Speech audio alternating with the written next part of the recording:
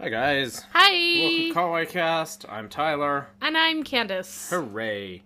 So anime news today. Got a few things. Got a few things.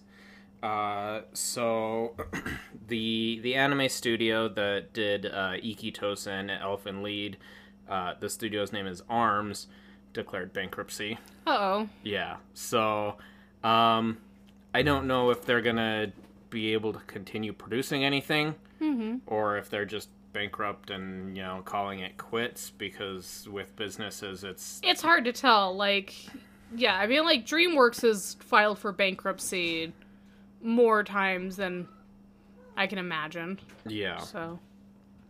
So Yeah, there's that kind of sucks, so yeah. whatever. Another thing is, if you were ever looking forward to going to the Sega arcade in Akihabara, go soon, because it's closing on the 30th. Oof. Yeah. I'm also aware that the One Piece Museum is closing as well. Oof. Yeah. Yeah. I do not have a date on that one, but Alright. yeah, I had heard about that from one of my friends who has desperately wanted to go to that museum for a long time, and now this is like his last chance, and he can't go to Japan because of all of this nonsense, so. Yeah. It's unfortunate. Yeah. And you said you had one thing? Yeah, so this one's... I'm gonna claim it's anime news, because I said so. And that is my favorite anime stage play actor just celebrated his 5-year acting debut anniversary last Monday. And that is Arisawa Shotaro. Alright. Yeah, so congratulations to him. Good 5 years. He's went from That's cool. Yeah, he How long has he been doing the stage plays? that was his debut. Oh, that was his debut, was 5 years. His first acting role was Kunimi in Haikyuu, like immediately after high school. Okay. So yeah, that's a good 5 years, going from Kunimi to like basically being like in his own TV show. That's not bad. Yeah. So I got two more. One just popped up, and I was like, okay, I have to talk about this. Well, not talk, but I'm going to mention it. The creators behind Harukana Receive are launching a manga about pole dancing. I love pole dancing, actually. It's neat. Yeah, I feel a lot of people mistake it for being like inherently sexual, and it doesn't have to be. Yeah, I think you could look at gymnastics the exact same way, and nobody ever is like, man, I'm hitting up the strip clubs to go watch those gymnasts. Right? So the other thing I wanted to mention is Shizuka Furuya. She is actually returning to voice acting after 5 years from, like, she was in an accident that paralyzed her. So now she's actually returning to voice acting again. Oh, congratulations. She's done things like, she was one of the voices in Nichijou, if anyone's seen it. So congrats to her for, getting the courage to get back to it. Yeah, lots of acting updates. So that's really cool. So yeah, with that, we're a little bit late coming into this topic because it's been covered by a lot of people already, but we didn't get the chance to watch the show until like the last couple days. Me today specifically. Me like 2 and 3 days ago. Yeah, so I binged the whole thing today, and so we know that people are probably already sick of hearing about this anime, especially if you follow other anitubers or podcasts, but we're going to talk about it anyway because it's one that I knew that I'd want to review when I first heard about it, so. And that is Japan Sinks. Japan Sinks. 2020. Yeah. So, the 2020 in the whole thing makes me believe that the concept for this probably came out a while ago. So I imagine that they just rushed this anime because they looked at all the other shit that's happening in 2020 and they're like, you know what? We can make it worse. I think it's the opposite. I think that they've had this concept, like, and it's been in production for a while, and they were like, man, we're gonna drop this, like, during the Tokyo Olympics, and everybody's gonna be blown away by this, like, absolute disaster anime, and just be like, oh god, could you imagine if that actually happened? Oh god, oh what the fuck, how did this happen? Yeah, but they were met with the unfortunate circumstance that reality is stranger than fiction. Oh boy, yeah. Yeah, so that's my theory on it. We didn't look into any of the behind the scenes on this. That's just my 2 cents. I didn't even, like, wiki to see when the production of this started. Or if it's based on a manga or anything. I know it's not based off of a manga. Okay. I know this is an original series. Okay. But yeah, I really do think that Yuasa was just like, man, I'm just gonna, like, really just hit the Olympics running with this concept. Especially because the Olympics are, like, a reoccurring theme in the series. So. Yeah. And who knew the Olympics were gonna be postponed anyway, so. Yeah, that's true. Yeah. Everything's postponed. So yeah, like I mentioned a few weeks ago, the same thing happened with Haikyuu with the ending of their manga. It was supposed to line up with the 2020 Tokyo Olympics, and then the writer had to be like, well, I guess the Olympics are happening in 2021. I guess this is a thing. Yeah. So which really, really sucks, because... He didn't want to try dragging it out for another year. I don't think he could have, to be honest. At least he couldn't have kept it interesting. He would have just had to do a few filler matches, and it would have lost a lot of that thematic and cinematic beauty that it had. But yeah, so Japan Sinks 2020. Honestly, like, I know that a lot of people have done reviews about this. Some of the reviews have been really positive. Some of them have been not so positive. I have not watched or listened to any of those reviews because I really wanted to go into the series completely blind. I will go back and watch and listen to those because I want to support those creators, but I genuinely avoided the internet's opinion of this series the entire time because I wanted this episode to be very, very much like what I thought after finishing it. So, and I've had kind of an afternoon to let it all sink in, no pun intended. Intend your puns! But, first, I kind of want to hear your thoughts. So, interesting thing is that you watched it in English. I watched it in English. It was basically like I came home from work and it's like, okay, I need to watch this so we can talk about it. And I just wasn't filling up to reading subtitles. So I was like, I'll just do it in English. I'm sure it can't be that bad. Yeah. And then my take on it was I watched the first half of the first episode in English, and after that I was like, I was not feeling the acting in it at all. I was like, I don't like these voices.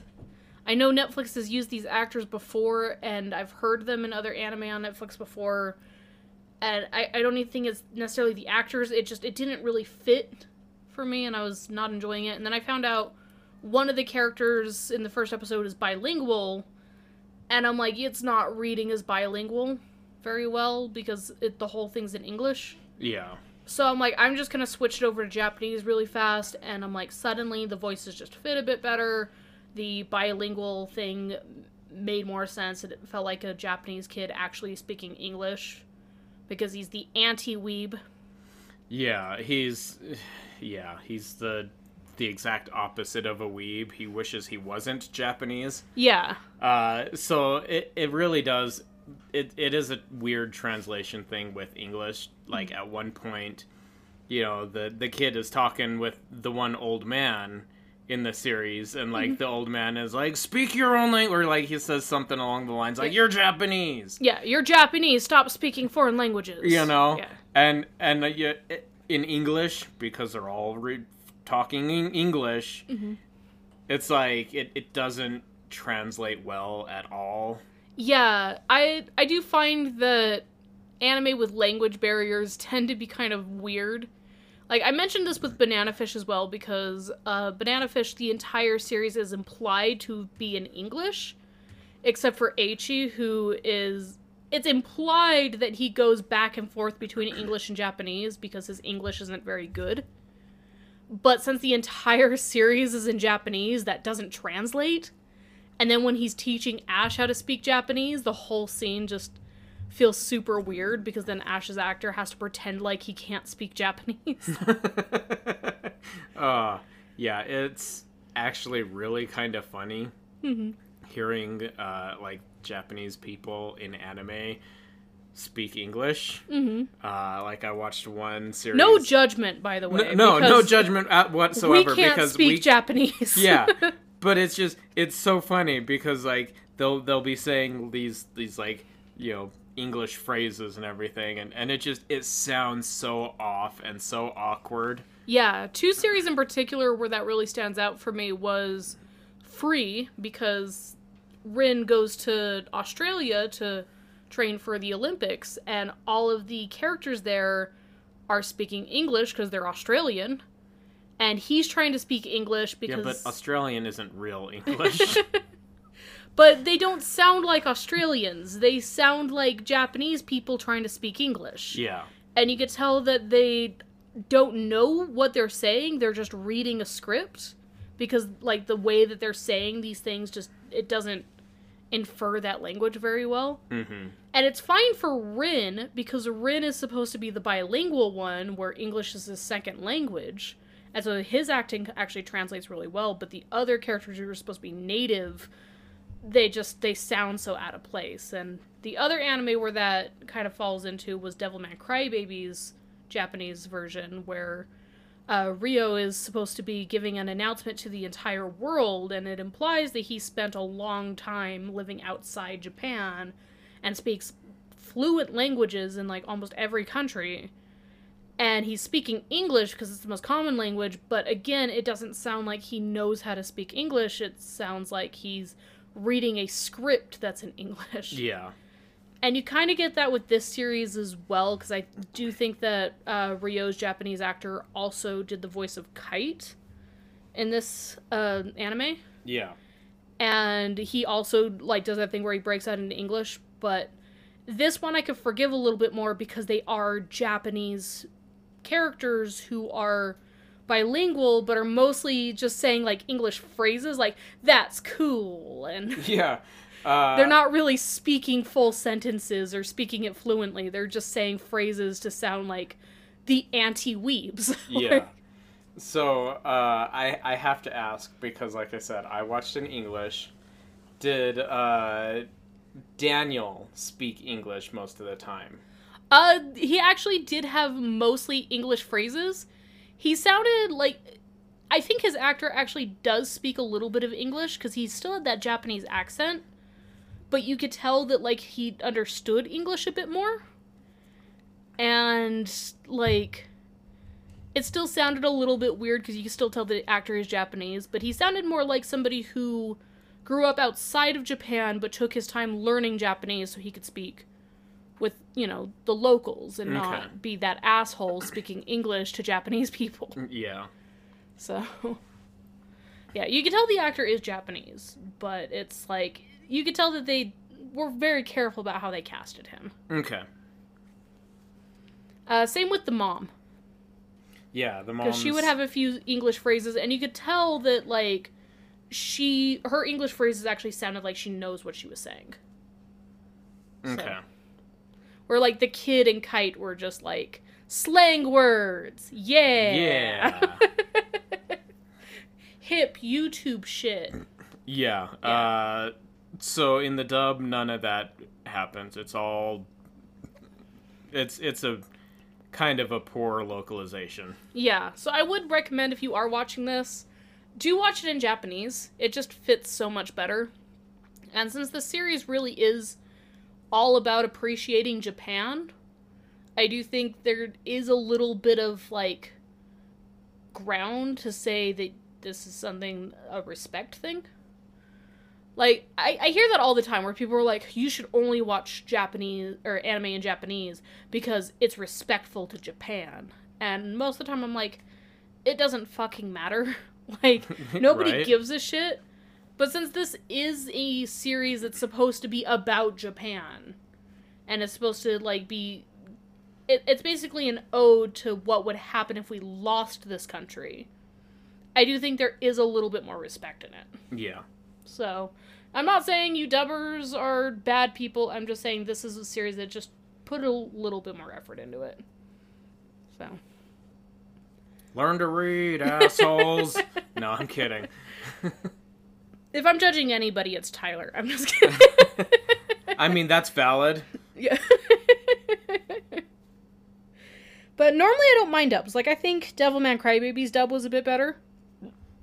And like I said, it had a lot of the same actors in it. So I'm not sitting here being like, man, the acting was just shit. Because it wasn't. It was kind of shit in the dub. Yeah. At times. At other times, it was fine. And yeah. Yeah, I do think the English cast and the Japanese cast, I think they did recycle both casts for both these shows.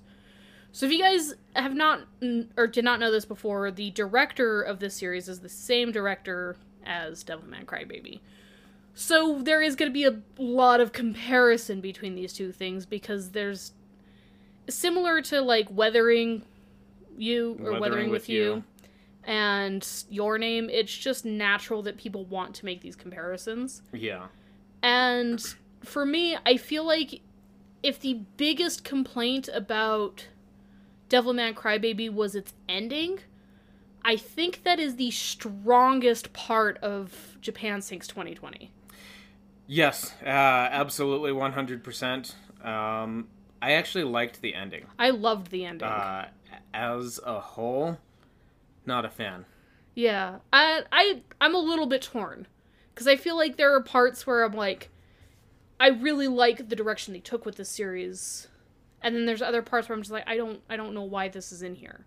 I don't get what they were doing with this. I'm not feeling it. But the ending was brilliant. Yeah. I thought the ending might have been one of the best endings I've seen in anime in a while. Especially because there's not a lot of anime that have ended recently. A lot of them are continuing. Yeah. So to have a series that feels like there's a good payoff for sitting through the whole thing, and feeling like everything just came together and made you understand why you had to go through this journey, was very, very rewarding. I would rather watch a mediocre series that pulls it all together in the end than watch something that's absolutely brilliant but just falls apart. Mm-hmm. And I think that's where most people stand with Devilman Crybaby. I didn't think Devilman Crybaby's ending was that bad, but it wasn't good. It was interesting. Yeah. This is the opposite. I felt like the whole show was interesting, and then the ending was brilliant. Yeah, sounds about right. Yeah. So, let's talk about kind of what the plot is, and from this point on, we are going to be covering a bit of heavy spoilers. I do recommend going into this series completely blind like we did if you haven't already been spoiled. So if this is something you guys have been eyeing or you're interested in, just know that immediately this is our suggestion to go watch it. And I don't know exactly what Tyler's stance is on a recommendation, but for me, like I said, I do think that the ending does pull the whole thing together, and with it only being 10 episodes long, it's really not too hard of a binge. I do think it's worth spending an afternoon sitting down and watching this anime. I don't necessarily think everybody's gonna like it. Yeah. But... So from here on out, if you're okay with spoilers, stay tuned. Yeah, and I'll explain, like, from here on out, I'm gonna explain more of what I mean, but if you are curious about it, it's worth the binge, in my opinion. I can't guarantee it's something you're gonna like, or something you're gonna praise. But go watch it, and then come back, and then you can listen to what our thoughts are about it. Yeah. Because I think that's gonna be just as interesting. Not to be biased, but... So, you mentioned binging it, and honestly, I couldn't. Yeah? I couldn't. I watched, like, the first 4 episodes on Monday, and I was like, it's just, it's not keeping me interested. I'll just finish it tomorrow. And then I did finish the last 6 episodes on Tuesday. That is funny, because I actually felt no issues binge watching it, to be honest. Yeah. Like, maybe it's because I had a more strict deadline. Because there were times that I would, like, be like, okay, what episode am I on? Like, I would actually stop, like, the playlist to go back to into Netflix's menu and be like, okay, how many episodes of this do I have left? I did that. I did that more than once, I will admit. That was... And that was part of the thing. For me, it felt like the episodes just... They didn't feel like 30-minute episodes. They really didn't. Like, sometimes they felt really long, and other times they felt really short. They just... To me, they felt really long. Every episode felt like it was the same length as an episode of Star Trek The Next Generation. Like, they were all that 43-minute episode that fit into an hour time slot on TV. And it just... To me, it dragged on. Yeah, I felt that with some episodes, but then others I would be like, oh shit, and then the credits would roll. I'm like, was that, what? Wait, what? Yeah. So, yeah, the pacing of the series is really weird. I don't think it's as weird as, like, Dorohedoro's pacing was, but Dorohedoro was an easy binge. Yeah. I will admit, this one's not an easy binge. I think it's a worthy binge, but I don't think it's an easy binge. So, what the premise of this story is basically what it says in the title. You get what you pay for. Japan sinks in 2020. Yeah. So it's the reason behind it is it's a I don't know if it's an actual made up theory that they came up with for the anime, or if it's like a legitimate thing, but basically there's a large pool of magma under Mount Fuji that basically covers up, covers under Japan and keeps it afloat. And the idea is that Fuji is gonna, explode and all that magma is gonna come out, and then all Japan just sinks because empty space. Yeah. And this theory sounds very fake, so I want to say it was made up for the anime. But there are worse theories out there that definitely were not made up. Yeah. That were, like, legitimate scientific theories. So it is possible that this is a real theory. But it sounds just absolutely like... It sounds like an anime premise. It sounds like B-grade sci-fi movie. Mm-hmm. Science. So the whole thing starts with massive amounts of earthquakes all over Japan, ranging anywhere from, like, a 5 to a 7 on the Richter scale.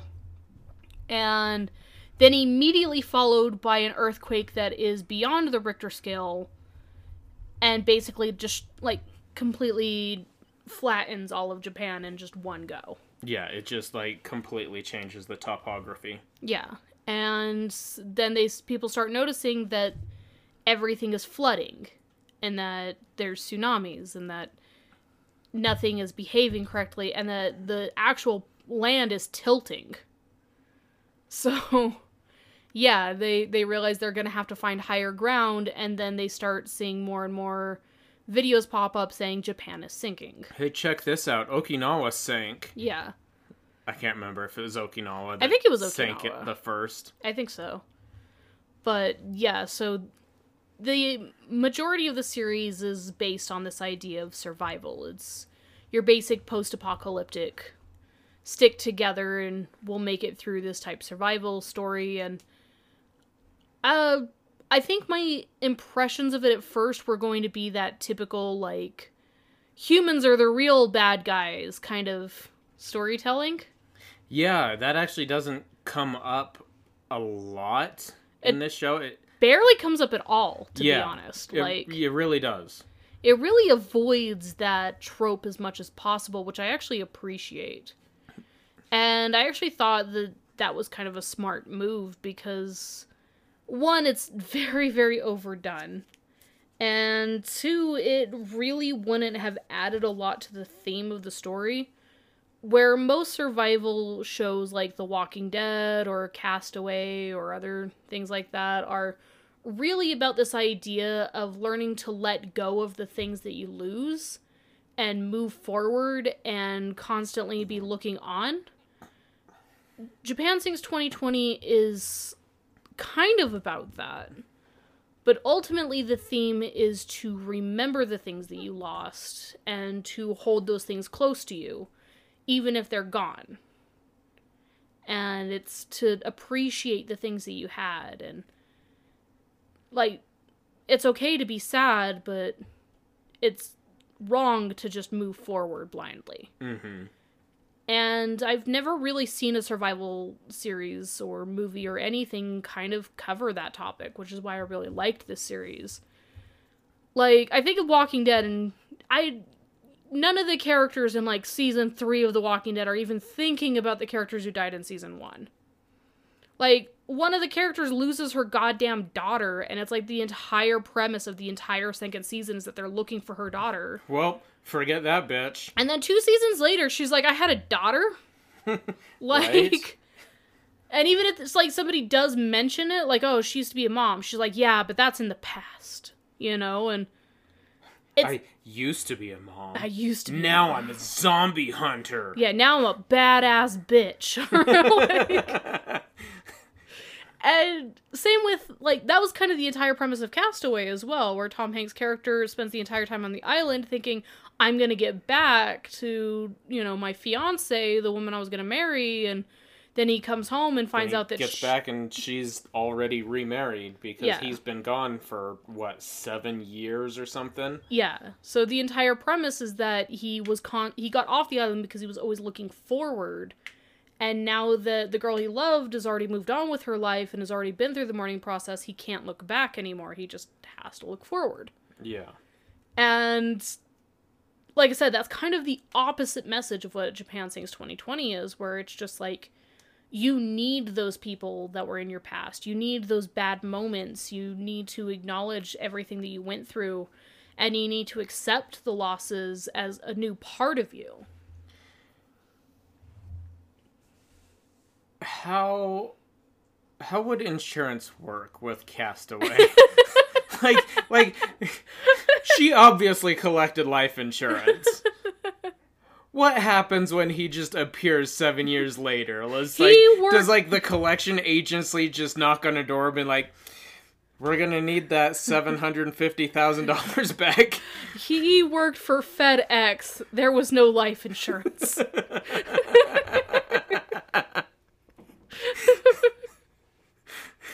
Okay, that's settled. Now we can move on. He was lucky he had health insurance. His health insurance was an ice skate. That was his dental plan. Oh. Anyway.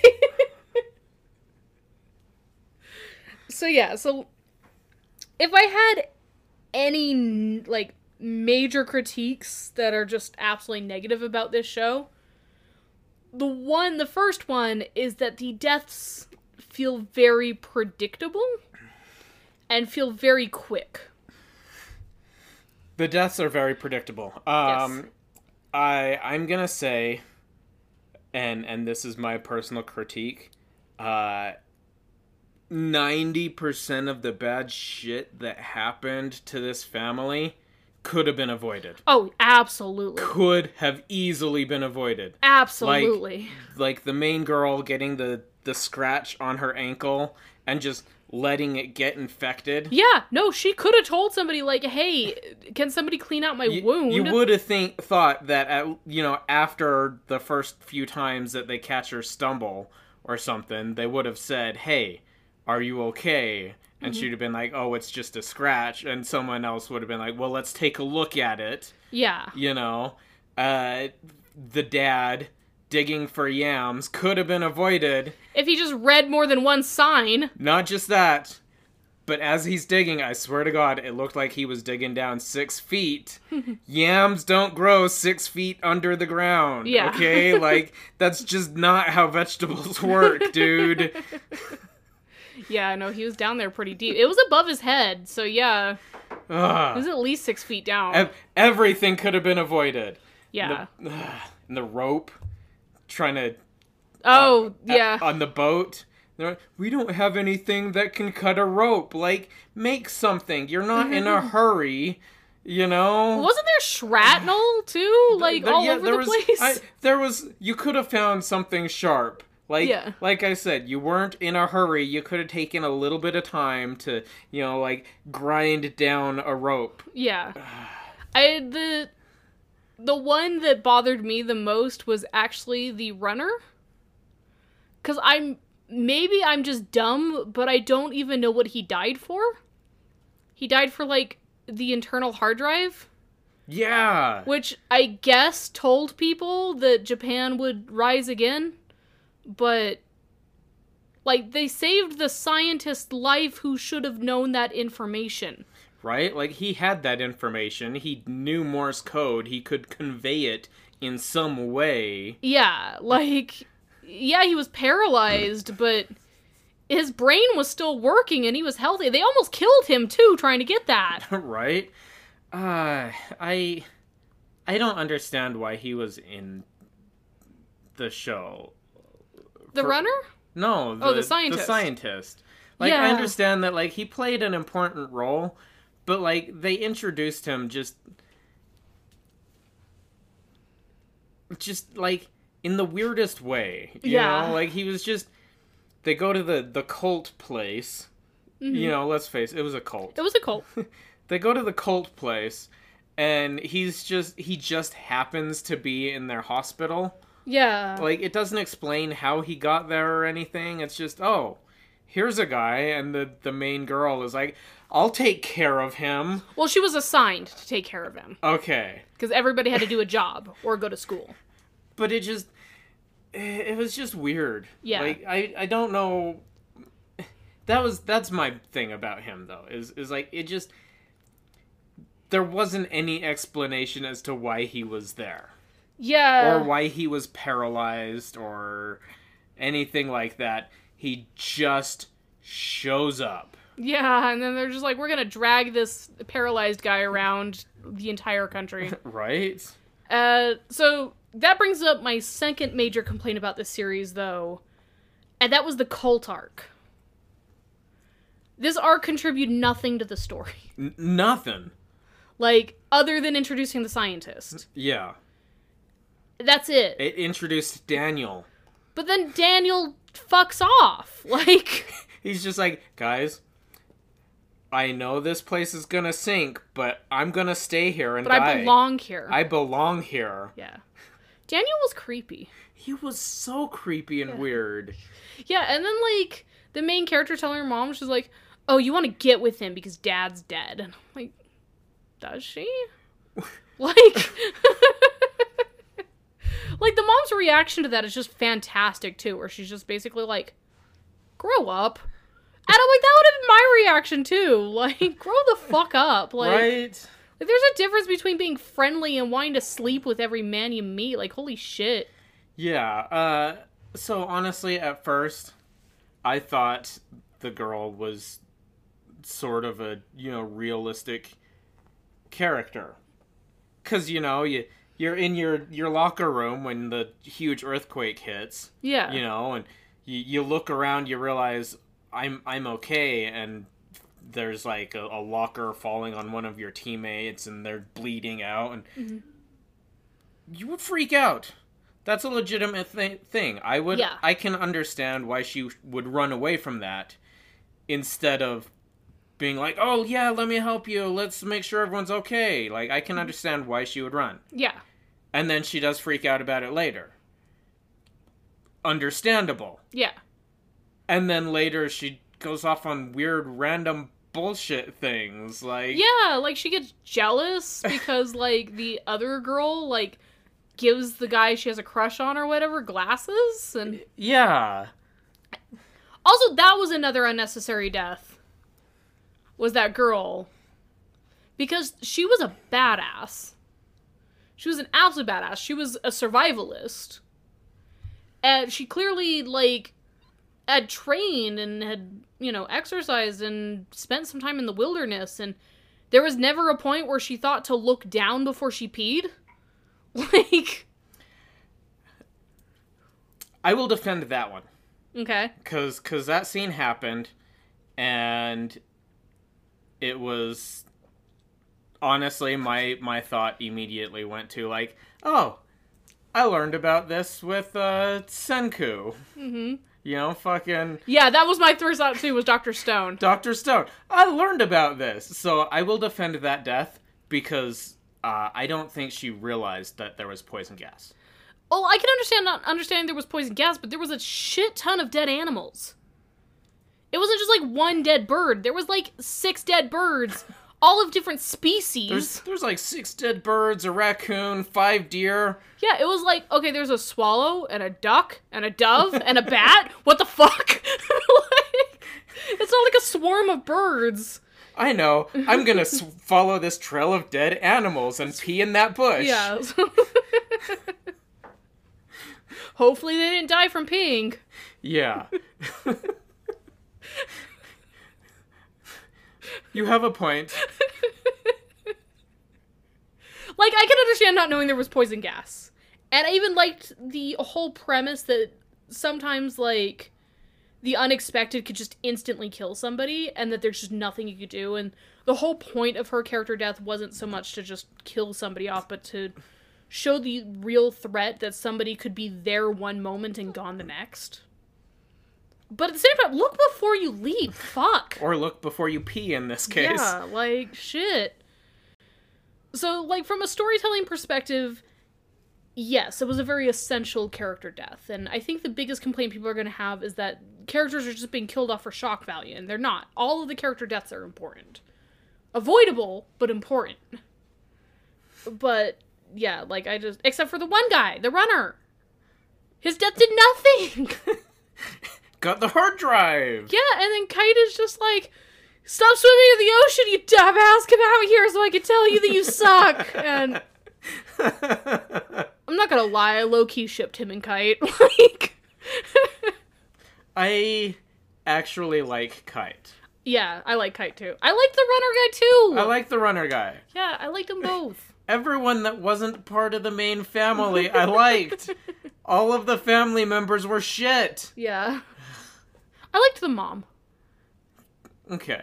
The mom was good. Yeah. The dad was good. The kids were shit. The kid, yeah, they're... I do like the fact that, like, the very first episode, the kid, like, he's just gaming by himself. By the way, they had a shit ton of glass in their house. Like, so he bangs his head against, like, the fucking cabinet or some shit, I don't remember, and it cuts his eyelid.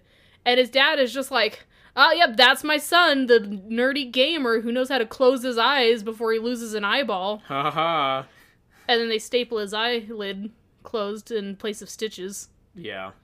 I also like the kid is just like, stop, that fucking hurts. And the dad's like, yeah, it looks like a piercing, it's fine. And He'll be fine. 2 staples in his eyebrow. Seriously, the kid is just like, ow, God, dad, stop, that hurts, don't do that. And it's like, any other child in that situation would be screaming and throwing a tantrum. Right? Like, I know I would have been at that age. I mean, his options were either staples or super glue, so... Super glue would have stung like a bitch. Oh, absolutely. But at least you wouldn't have been getting stabbed near the eye socket. So... Yeah. I don't know which one was worse, to be honest. The staples, I think, is the, like, quick solution. Yeah. But, yeah, so...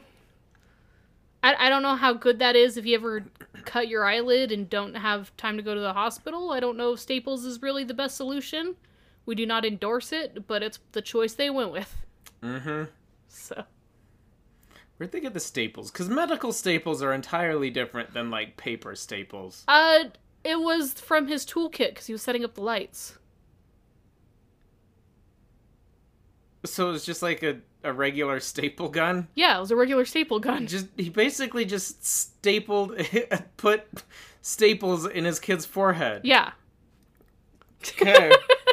Like I said, we don't endorse it. Not touching that. That's all I'm saying. Yeah, like, it was literally just a staple gun from his toolkit. Oh my god. The world is ending, Tyler. I mean, you do what you gotta do, but... Oh my god. The other option was just let his child get infected, you know, because one of his kids wasn't already suffering from that bullshit. Right? So... There's another thing. Like, she could have just been like, oh, by the way, while you're stapling his forehead, you want to get my ankle? Right? Everything could have been avoided. So, yeah, let's talk a little bit more about the cult arc, though, because this is really the part of the series that I think that they could have just completely removed this part of the series, and it would not have changed anything. Mm-hmm. Because, one, I don't understand the point of the mother and the kid. Like, my first impression of this arc was going to be like, oh my god, these people are psychopaths, and they're actually going to hinder the family and are going to be the new threat. But they weren't. That's what I thought. Like, I was like they first go to the facility, you know, and they're just like, oh yeah, you can stay here for a while, and we're not gonna ask you to do work, but if you want to, you're welcome, and like blah blah blah. And by the way, this woman's a medium who can speak to dead people. And she only chooses 3 people a day. 3 people a day. Yeah, and I kind of understand the point of there being a cult in this situation, because I really liked the idea that the survivors were so ridden with survivor's guilt that anybody telling them that their family is speaking to them and telling them that the decisions they made were either good or bad is a sense of comfort in a time where people are literally losing hope and are on the verge of just letting themselves die. I understand the cult. Yeah. It seems like they were there for a while. Like, obviously, before Japan started sinking. And I can understand why people would go there for comfort and whatnot. Yeah. You know, and like you said, I was expecting this cult to become the big obstacle in the series. Because I was expecting them to be like, oh, by the way, now that you're here, you're gonna be one of us. Yeah, you know? Exactly.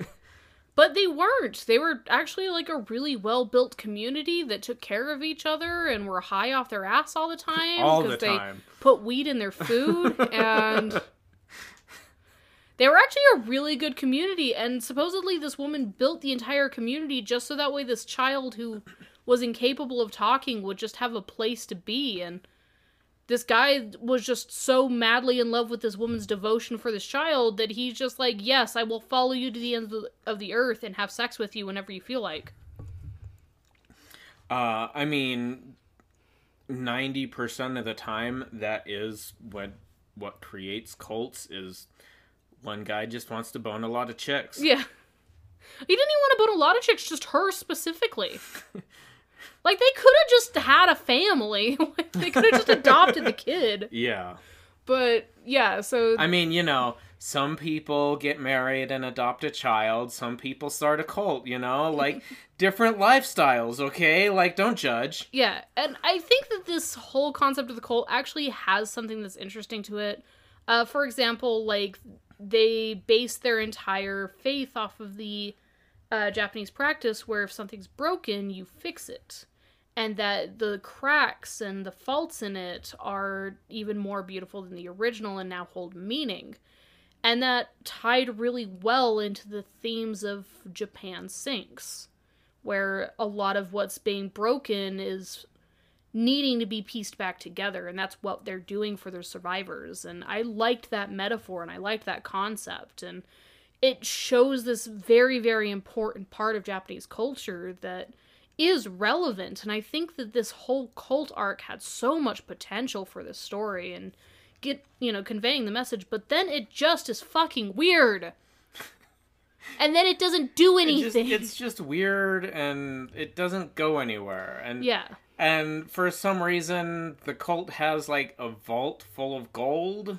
Well, that's what they use to repair stuff. Yeah. But then apparently it's revealed that some people only joined this cult so they could try to steal the gold. And then everybody gets caught up, like, trying to shoot each other over it. Yeah, everyone's there to steal the gold, and so they all shoot each other. Mm-hmm. It's... Yeah, it's like, it was just so fucking haphazardly handled. I'm like, there's two things that could have fixed this. Either give it one extra episode to polish this arc out, get rid of the gold fucking subplot, get rid of the weird, this child can't talk, so I'll give him a place to belong. Even if they'd been like, this child is broken, I need to fix him, would have fit more into the theme of fixing things that are broken. Let's fix these things that are broken. Yeah. And, like I said, it had so much potential. Give us an explanation for why the scientist is there. It could have just been as simple as we found him, or somebody brought him to us, and he was injured. Yeah. It could have been really simple. It could have just shown a chart on the bed that the audience just then had to figure out themselves. That's fine. It would have been something. Yeah, no, it's just him trying to convey his thoughts through blinking and tapping with his thumb. Yeah, which he's apparently been doing for a while since he scratched the paint off the bed. And it's just like, there was just so much missing from this arc. Also, there's little things that just bother me, as like from a storytelling and an animation perspective, was the kid going to get the butcher knife, and it's supposed to like add all this tension because now this small child's running around with a fucking butcher knife. And then he, like... What do you got there? A knife! No! No! But then he, like, sees the chef, who's the former sumo wrestler, and he's, like, being crushed by, like, the next earthquake. And he's like, look, I got the butcher knife! And my first thought was, no, don't fucking do that.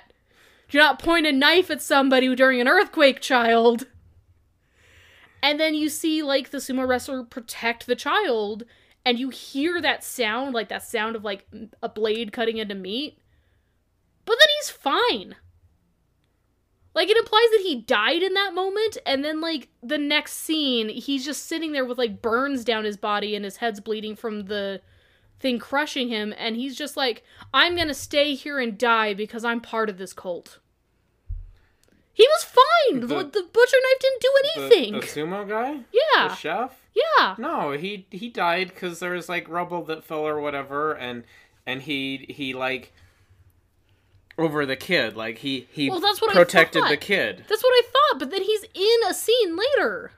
No, that was a different guy, wasn't it? Are you sure? Because he had the burn marks from the soup spilling on him, and he had the concussion from the rubble. And he was the only fat character in the entire fucking arc. I thought that was the guy that was trying to steal the gold. No, the guy that's trying to steal the gold. And I thought his face was just stained red from the blood that was running down his head. No, it was the sumo wrestler, I guarantee you. What the fuck? Exactly!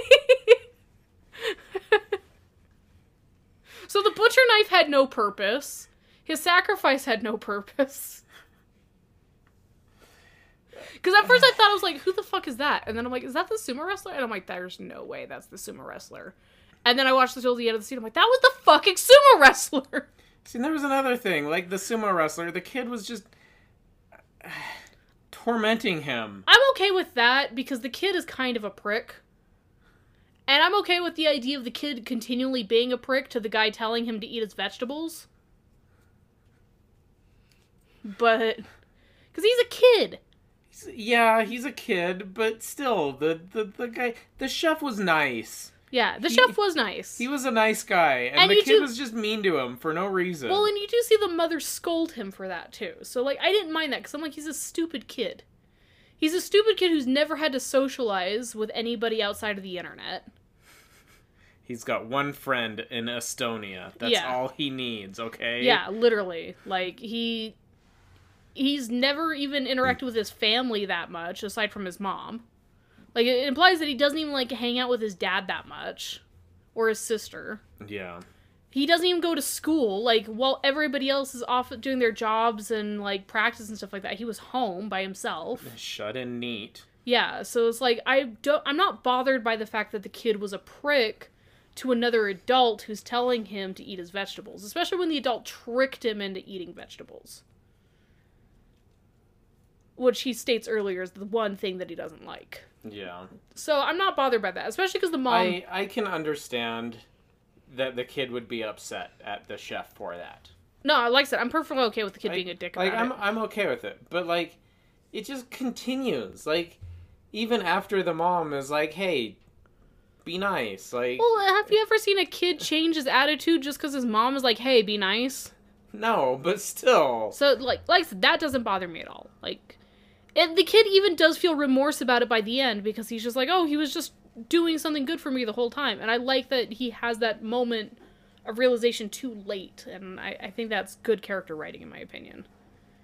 I think when bratty kids learn that they shouldn't be bratty because something bad happens is much better than them just being like, well, my mom says I have to be nice to you, so I guess I'm going to be nice to you. Fine, I'll eat my vegetables. Yeah. Yeah, I guess. I just still think the kid was... You don't have to like the kid. way too obsessed with teasing him. Like... Yeah, it was a bit heavy-handed, but he's a kid. Yeah. Kids are heavy-handed. Like... Kids are dumb. Yeah. Yeah. But yeah, So, probably the best thing that came out of this cult arc, though, straight up, was the old man drifting on the fucking wheelchair while shooting a bow and arrow. Right? He's just like Tokyo drifting on this fucking, like, Walmart smart cart thing. Yeah. The one person, like, shoots at him and puts 2 bullets in the back of the chair. I think the bullets would have gone right through, to be honest. Yeah. Whatever. Fantasy. I'm just gonna say a wizard did it. Yeah. I wish the old man's arc would have been more relevant as well. Like, I liked his ending. I liked the fact that he chose to sacrifice himself and was basically like, you know, I'll explain it to the kid in the afterlife, and yeah, like the whole morphine thing being his last meal, and the old man had a good ending. I will 100% give him that. I felt like the whole him hallucinating the kid being his granddaughter, though, was kind of weird. And I like that he was tripping balls as he went. Yeah. Like, you took 4 tablets of morphine, dude. You were high as a kite. Also, him trying to get the woman to speak to his granddaughter and hear her voice, like, that felt like meaningless. Yeah. So, yeah, I just... somehow he was, like, hallucinating that the medium kid was his grandchild, but at the same time he knew that that was the reason he was supposed to be there? That made no sense. Yeah. Yeah.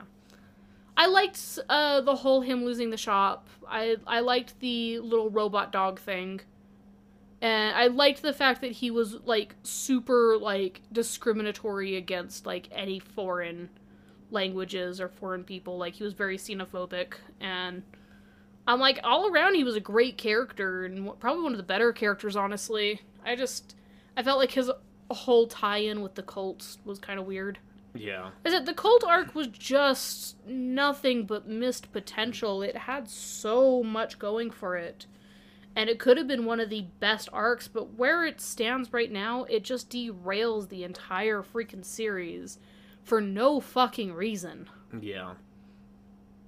But let's talk about the things that I do think were genuinely good about the series, because I don't just want to rag on it, because that's what a lot of people are doing, and I do think this series is worth at least watching. And one being the fact that this is a Yuasa work, and Yuasa is kind of a crazy human being. And his work really reflects that. He made Ping Pong the animation, which is still one of his best works. He revitalized the Devilman fandom, and in my opinion, like, Devilman Crybaby is still one of the best anime out there because of how much it reaches and how much it pushes the boundaries. And that's just kind of how Yuasa is, and I think the series does the same thing, but it feels different because there's no cool badass soundtrack, and the Sakuga feels a lot more lacking, and everything feels a bit more ugly. But what this series does really, really well, in my opinion, is that it really does make these struggles feel more genuine. The Like I said, you could argue that the deaths are all for shock value, and they are absolutely avoidable, but hindsight's 20/20, and they were just stupid people. All right. And it really paints this picture of just every time you get lucky with something, you also have to face the misfortune that comes with that, because they get lucky a lot. They find this scientist who knows exactly what's happening with no rhyme or reason that they should have found him. They pull off some absolutely incredible shit. The kid gets shot in the heart with an arrow and survives because his toy... only to have his PlayStation Portable save his fucking life. Yeah. Even things like the fact that cell phones still work, and this isn't like an absolute desolate wasteland. The fact that a boar shows up right when they need to eat. The fact that they find drinkable water as often as they do. The fact that she has the dream about the bird that saves their life when they're in the little floaty tent. Mm-hmm. They experience an insane amount of luck, and that's not even including the final moment that saves their life, which had so much, like, room for error and had to be the luckiest goddamn thing in the world. Everything about that had to go perfectly in order for them to even have a chance of surviving. And it all goes off without a hitch. But because of that, there's a lot of bad shit that happens to them. Things that shouldn't have happened. The poison gas, the mines, the fact that Mount Fuji explodes immediately after they're saying Japan won't sink unless Mount Fuji explodes. Yeah. My, how coincidental. So this series is all about the two sides of the coin. Every situation that they're in, every decision they make is a coin flip that's either going to work in their favor or be detrimental to them. And all of the bad stuff is avoidable, but all the good stuff is equally avoidable. And like I said, the point of this series isn't to accept your losses and move on. The point of this series is to keep following the path that all of these losses has carved for you, and to keep going and to hold on to those things, because if you stop for a moment, you're not going to make it out. Okay.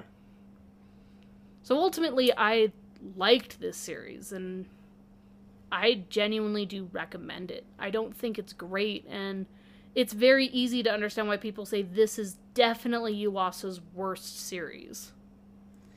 Yeah, so you said you do recommend it.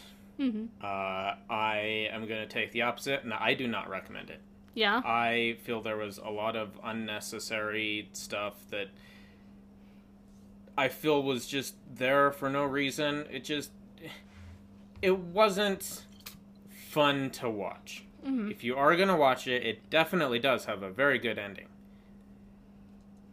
But everything in between was just kind of bleh to me. I didn't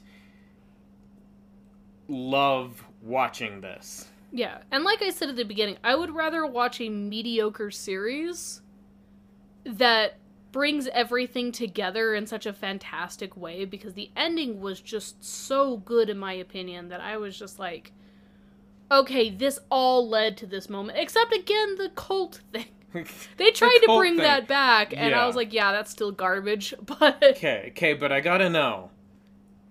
Does Kite die at the end? No.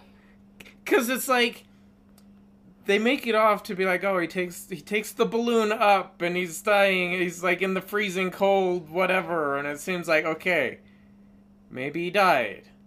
And then, you know, the one girl's in the hospital, and it's like, oh, Kite uploaded a new video. That was a preset upload. And it's, that's what I'm getting to. Like, and it's like a happy birthday thing, and you get to it, and you realize, oh, wait, this is a preset thing. It's like, okay, so did he die? And then later, it's like, oh, Kite uploaded a new thing. And it's like, okay, but did he really, or is it another preloaded thing? Yeah, my impression of that was that, like, other people took over Kite's channel and were, like, acting on behalf of him, but then it shows him in the video. And it shows him talking about current things, and it's supposed to be, like, 8 years later. So either that's a virtual version of him that they created. Okay, I didn't see him in the video. Yeah, no, he is in the video. Okay. And then also in the stadium, he's sitting in the stadium. It has his face hidden. So I think it is supposed to be a little bit more ambiguous whether or not he survived. But I guarantee he survived. It didn't feel that ambiguous to me. Okay.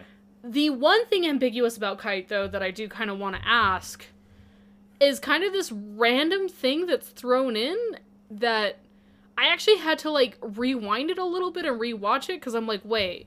The thing where they're like, oh, Kite doesn't believe that, you know, in luck for everything? No, that's not it.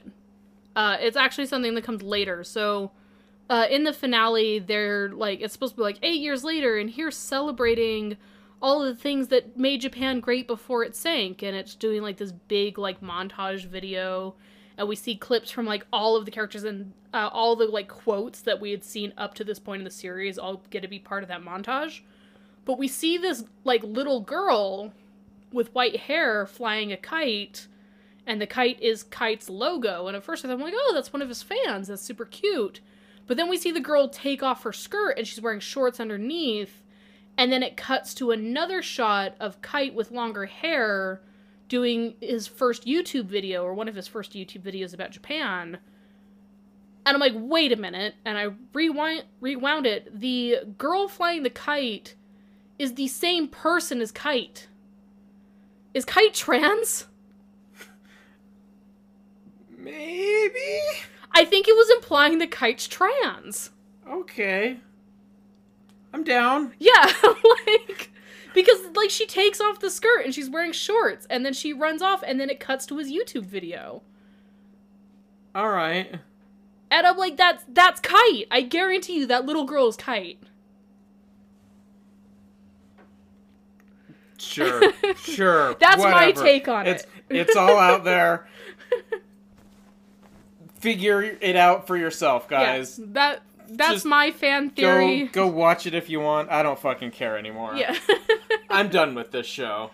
So, I think if anything positive did come from the show, I think it's to take the time to appreciate the things that you have. Because ultimately, each of the characters learn that, like, what made Japan important to them.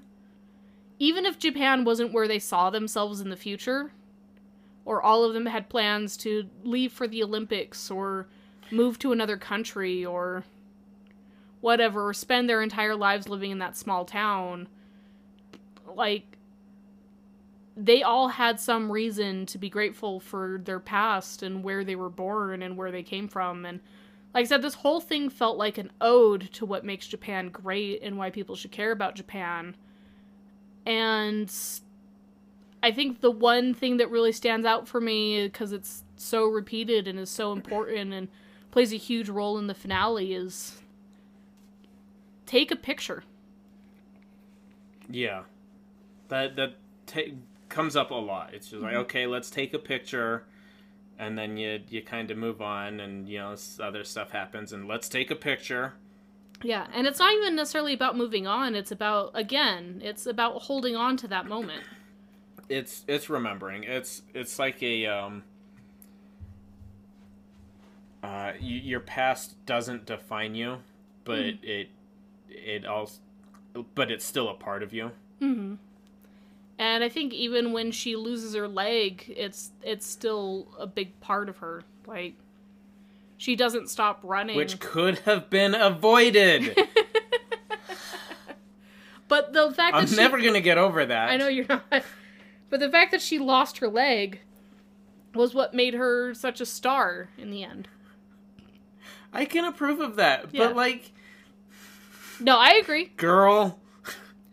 So the moral of the story is take a photo, but also please inform your parents if you have a gash in your leg that is possibly infected. Don't be the jackass and not tell anyone if you get bit by a zombie. Yeah, so I would say all in all, I give this anime like a 7 out of 10. I don't think it's amazing, and I do think that if they just left out the cult arc, or if they had refined it, it would have made the series a lot better.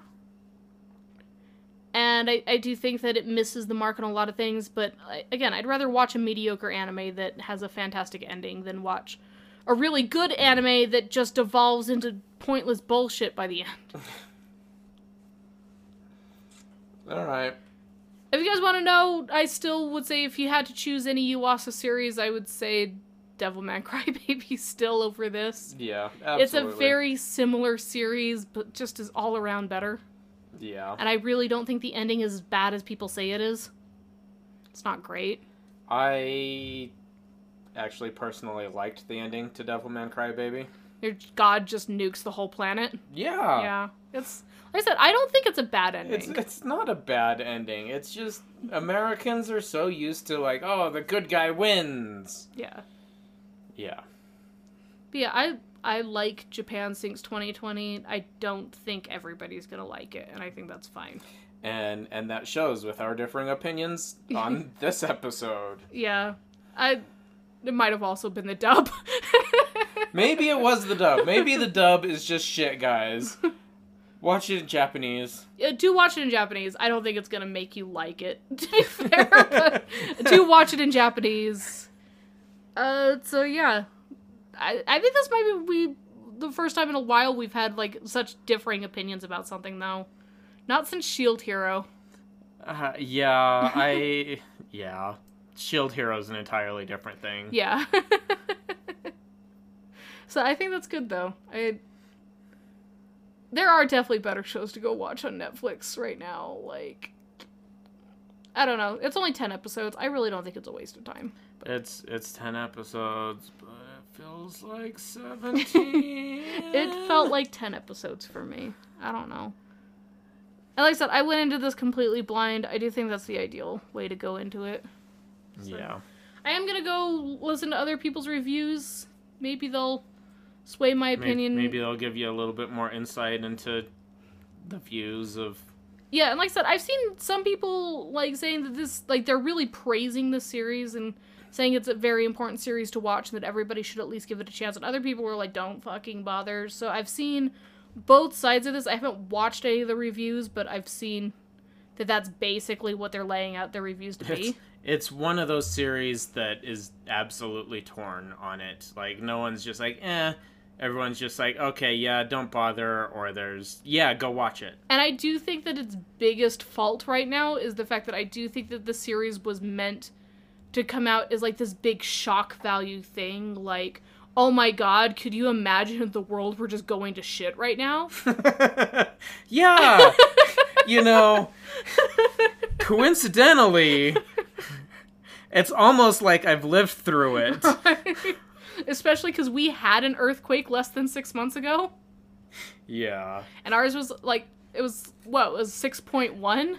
It was like a 6.1, maybe 6.4. I don't think it hit that high. I think it was in the sixes. And then there was just a whole bunch of aftershocks. We still get them sometimes at my house. Really? That's so insane. Yeah, there was one, like, less than a month ago. It wasn't, like, a full, like, rumble. It just kind of felt like somebody took my house and then just, like, kind of pushed it, like, really quickly. Like, everything in my room just kind of, like, flew off the shelves. But then it was over, like, immediately. That was just Artie, the strongest man in the world, moving your house 1 inch to the left. Yeah, it just kind of felt like that feeling, like, when you're walking down, like, a hallway and somebody just pushes you. That's literally what it felt like. It wasn't a long thing. It wasn't rumbling. It literally just, like, whip. And then I'm like, okay. And we still get those sometimes. I think our most recent one was less than 2 weeks ago. That's crazy. So, yeah, like, the fact that we're kind of going through, like, a lot of this shit, and it's affecting the whole world and not just Japan, and everything just kind of sucks right now, it feels like this was so downplayed. Maybe that's why I didn't like it, because it's like, you know what? Been through this shit already. Yeah. Can't surprise me now. Yeah. And maybe that's what the cult was supposed to represent, is just the people that are just like, there's nothing going on. What the hell? Everything's fine. Right. Why is everybody overreacting? So, I don't know. It's not a polished series. It feels like the tragedy is very downplayed. It feels like all of the bad things are avoidable. But I think it has one of the best messages I've seen in an anime, and it's a very unique message for a survival series. Yeah. I've never seen a survival series tell you to hold on to those things. Every survival series I've ever watched ever is like, forget the past, move on, become a new person. Turn into a badass. Yeah, this is all about, like, remember where you came from, remember who you are, remember the people that got you here, hold on to those photographs, do whatever it takes to not let yourself forget. Yeah. Watch this video that we filmed months ago, thinking that we'd all still be there for your birthday. And it's just, I like that. I think, if anything, it was all worth it for the last episode. Yeah. So there you have it, guys. Mixed reviews. Mixed reviews. I'm sorry. Yeah. I'd like to agree, but we're not going to, and I think that's fine. And I think most of the audience is probably going to lean a bit more towards your opinion on this, to be fair. Because I don't really disagree with your opinion. It's just you have your own opinion. Exactly. Yeah. I don't agree with your opinion either. Yeah. It's just, it is what it is, guys. I think it's going to fall 80-20. I think there's going to be 80% of people are going to agree with you and 20% of people are going to agree with me. And we might have like a few so there stragglers. We go. There's a throw up a poll. Yeah, exactly. Like we go. I think that's where we sit on it. So, yeah, I don't think a lot of people are going to like this series, but I hope that somebody comes out of it liking it. Yeah. Or at least seeing it the way I did. And like I said, I can agree it's a good ending. Mm-hmm. At 100%. Just don't like the rest of it. Yeah, and that's fair. And you really shouldn't have to sit through 9 episodes of something you don't like just to get to one episode you do like. Yeah. I don't know, I think if I sat through 9 episodes of something, I kind of want to get something out of it. So... Oh, believe me, it did cross my mind of just dropping it all together and being like, I can't do this. Yeah. So, yep, that's the thing. Yeah. Anyway. Anything else? Did you have a describe an anime poorly? Not for this week. I thought I did, and I forgot to write it down, so I forgot. Okay, well, there we have it. We forgot. Yeah, so if you guys have any ideas for describe an anime poorly, we will read it out here on the podcast. Just make sure to tweet at us at KawaiiCastPod on Twitter. Mm-hmm. And we will give you guys a shout out. Yep. So, thank you guys for listening. Yep. Thanks for listening, guys. Bye. Bye.